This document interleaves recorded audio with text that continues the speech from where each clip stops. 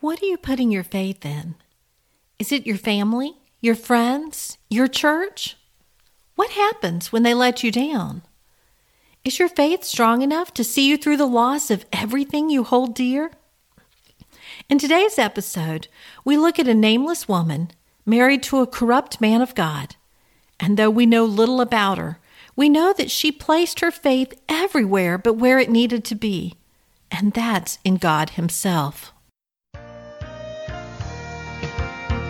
Hi, and welcome to All God's Women. I'm Sharon Wilharm, your host for the show, and I am excited to be taking you on a journey through the Bible, focusing our attention on all God's women. We'll be talking about women you've heard all your life and women you've never heard of. Each has a story to tell, and I can't wait to share them. Together, we'll discover life lessons we can take away from each of these ancient women and apply them to our modern-day lives. Join us each week for the latest episode of All God's Women. We've covered many women who inspire us to greatness because of their faith. Today we look at a woman who teaches us through her lack of faith. I wish I knew her name, but though we know her husband's name, her father-in-law's name, and her son's name, God didn't seem fit to share with us her name. Perhaps it's because as a nameless woman, she represents so many women filling the pews in churches every Sunday. We find today's woman in 1 Samuel. She gets 4 verses in the Bible, and all of those are related to the birth of her son. So who was she, and why was she included? First, she was the wife of Phinehas and the daughter-in-law of Eli. Marrying into the priestly family, she was a preacher's wife. But her husband was an evil man who used his position to take advantage of other people. He and his brother began by stealing from the worshipers when they came to the temple to offer burnt offerings. They bullied and threatened until they got their way. The Bible tells us that they didn't know the Lord. As time passed, they grew even more corrupt, raping and taking advantage of women who came to worship at the tabernacle. Eli, their dad, tried to warn them about transgressing against God, but they paid him no heed. So where was Phinehas' wife come in? We're not sure.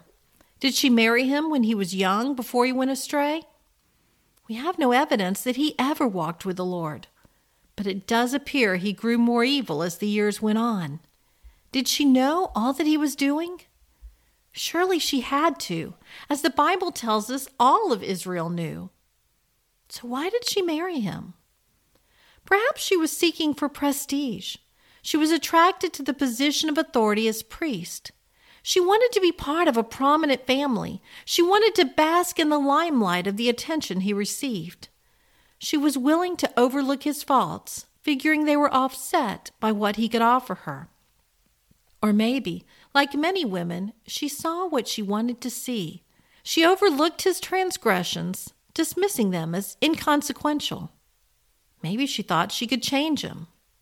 Whatever her reasons for marrying him, there had to have come a time when the truth could no longer be ignored.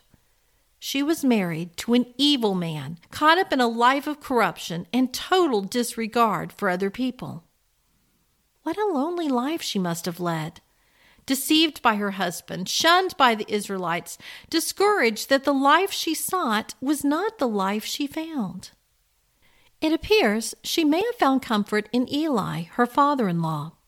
Though he was a weak man who failed to discipline his sons and put them above God, he was nonetheless a good and kind man. Perhaps she turned to him for spiritual direction when she realized her husband had no connection to the Lord. Her primary source of faith, however, was in the Ark of the Covenant. Originally built by Moses, the Ark had accompanied the Israelites through the desert and into the Promised Land. During Eli's lifetime, it stood in the sanctuary at Shiloh. Mrs. Phinehas, like many of the Israelites of her time, superstitiously believed that God's power was in the ark. When the Israelites lost a battle with the Philistines, Phinehas and his brother Hophni carried it to the battle site, thinking it would help them defeat the enemy army. Instead, the ark was stolen by the Philistines, and Phinehas and Hophni were killed. When word reached Eli that his sons were killed and the ark was stolen, he fell over backwards, broke his neck, and died. When Mrs. Phinehas, who was pregnant at the time, heard what happened, she went into labor. As she was dying during childbirth, the nurse tried to comfort her by telling her she had a son. She responded by naming the child Ichabod, saying, "The glory has departed from Israel, for the ark of God has been captured." Not exactly a heartwarming story, and yet Ichabod's mother is a story we all need to hear, especially in light of all that's going on around us. Many of us, like Mrs. Phinehas, have placed our faith in the things of this world. For some, it's family. Others, it's prestige or financial security. For many, the church itself has become an idol.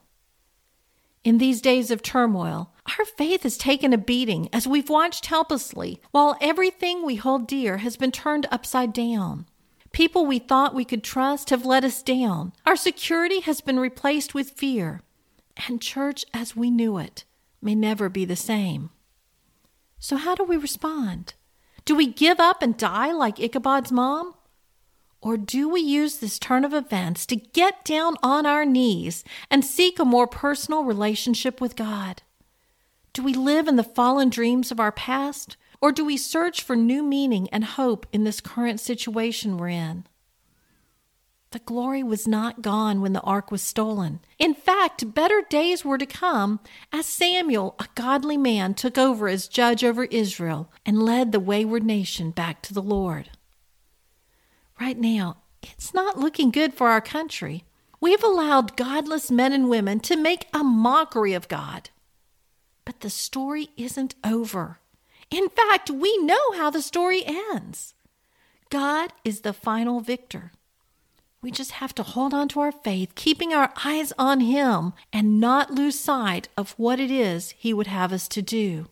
Whatever happens in the days ahead, God is good and His glory lives on. May we never forget that. Lord God, we come to You seeking Your face. How easy it is for us to get distracted and to misplace our faith on things of this world. But You are God, and we know that You will never forsake us. Guide us through these difficult times. Awaken us to all that comes between us and You. Give us peace and hope in the days ahead. We love You.